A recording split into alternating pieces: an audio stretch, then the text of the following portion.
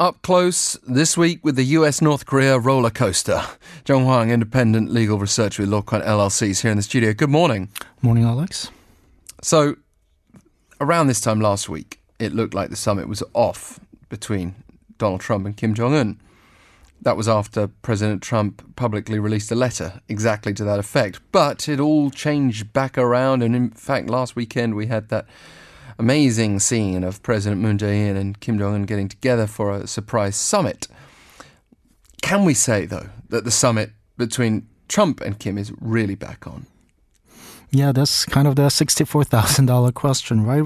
Well, right now, American and North Korean officials are having meetings about the summit in Panmunjom, in Singapore, and in New York simultaneously. So, I mean, it's as if the letter doesn't exist. I mean, and if you look at President Trump's tweets since he released the letter, he also pretends that the letter doesn't exist. So, well, either that or he sort of seems to admit that it was more of a warning than an actual declaration of cancellation. The way he said, like, good response to my letter or something along those lines. Right, he did say that, and then after that, he really doesn't really talk about the letter at all, and he talks about the ongoing talks. And now, just a few hours ago, the White House press secretary said that it looks like the meeting is on, although it really depends on President Trump as well as Kim Jong-un's day-to-day mood at this point.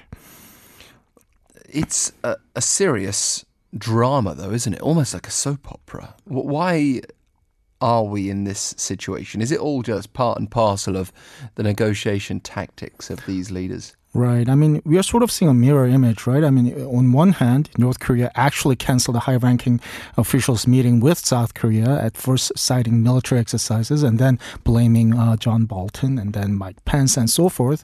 And then we had, President Trump sort of using exactly the same strategy, saying that, hey, you guys really called my close advisors with some unpleasant names, so I'm going to cancel it. And then he said, well, now you guys sound better, so I'm not really going to pretend that the cancellation letter really exists. And it seems to go on as if the letter doesn't exist. So we are sort of seeing the mirror image where, name-calling might actually lead to some hardline tactics. And the unfortunate thing, of course, is that rather than publicly sort of, encouraging debates about, the true what are the actual positions that both countries can actually agree on, we are now saying that, well, if you name call me, I'm going to cancel the meeting. What are you going to do about that? And that's sort of the strategy we're seeing from both sides. Given these ups, these downs, the roller coaster I referred to, what can we expect? Do even informed experts have anything remotely reliable to say about this right now? I mean, somebody actually commented that, rather than experts, we probably have observers. And if you actually looked at a lot of, commentary that's coming out around the time that President Trump actually, publicly released the cancellation letter, a lot of, experts were panning about why the summit failed and why the meeting was supposed to go nowhere. Well, of course, you sort of had a lot of those experts now have to sort of eat their words and say, well, okay, so that probably was premature. I mean, we're basically seeing two strong personalities clashing rather than talking about their interest. And I hope that, the three meetings that are going on are actually talking about their interest. But publicly, at least, it seems that, it's sort of the battle of wills that you see in soap opera between Kim Jong-un and President Trump. And that's what we're getting. Is this bad, the situation for South Korea? Well, on the other hand, I think it's far preferable than talking about military strikes and talking about fire and fury that we witnessed last year. I think we can all agree that absolutely the worst thing that can happen to South Korea is a military conflict taking place in the Korean Peninsula that might actually precipitate into a full-scale war.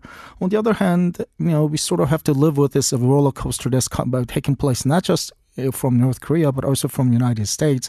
And it doesn't really help with the, kind of peaceful everyday existence in South Korea. So, I mean, it almost feels like it is South Korea who's sort of trying to act like adults, trying to rein in two petulant children. On the other hand, these two petulant children have very dangerous weapons at their disposal. So, it does make for a very uneasy, nervous existence at this point. Dangerous weapons that can apparently be launched at the press of a button. if we are to believe President Trump. And he actually managed to put that in his letter, saying that, saying that the U.S. has far greater nuclear arsenal than North Korea. I mean, why put that in? I mean, it really reflects President Donald Trump's personality. You can sort of see that it probably wasn't any of his serious A's penning the letter. He probably dictated himself. Yeah, well, I mean, in some ways it was a refreshing letter in as much as you didn't have the bland political speak that we have to put up with from most leaders. But that bland political speak is protective, isn't it?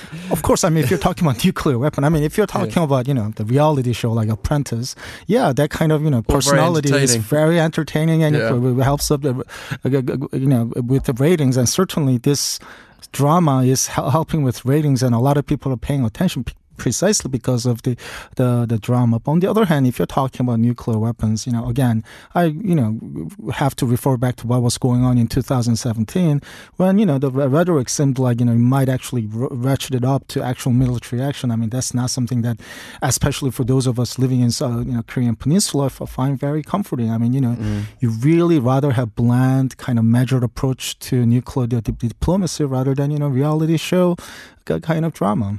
Unless, on the other side of this, we see a quick denuclearization breakthrough, which perhaps could only have happened, if it happens, with something completely out of left field.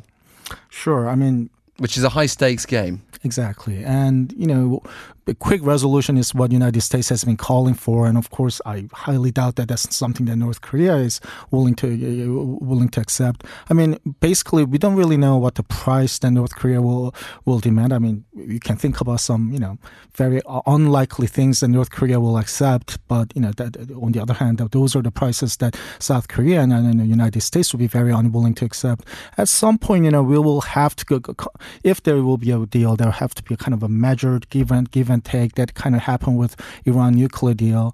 Of course, with the United States pulling out of the Iran deal, you sort of wonder what really is the roadmap for the nuclear negotiation with North Korea. And if this all fails, we saw last week with a little return to the aggressive rhetoric from both sides, that we could really go back to square one very quickly. Yeah, and the difference, of course, is that now President Trump has surrounded himself with a little more hardliners, mostly namely the National Security Advisor, John Bolton, who has been sort of calling for military option against North Korea. So that's probably something that South Korea really would like to avoid. Up close today with Jung Hwang, independent legal research with Lokwon LLC. Thank you so much for taking us on a slightly more gentle ride on this roller coaster, but we're watching it from afar. Right now, the crescendo's coming in New York, and we'll hopefully have something to go with on tomorrow's show. Jung Hwang? Thank you very much.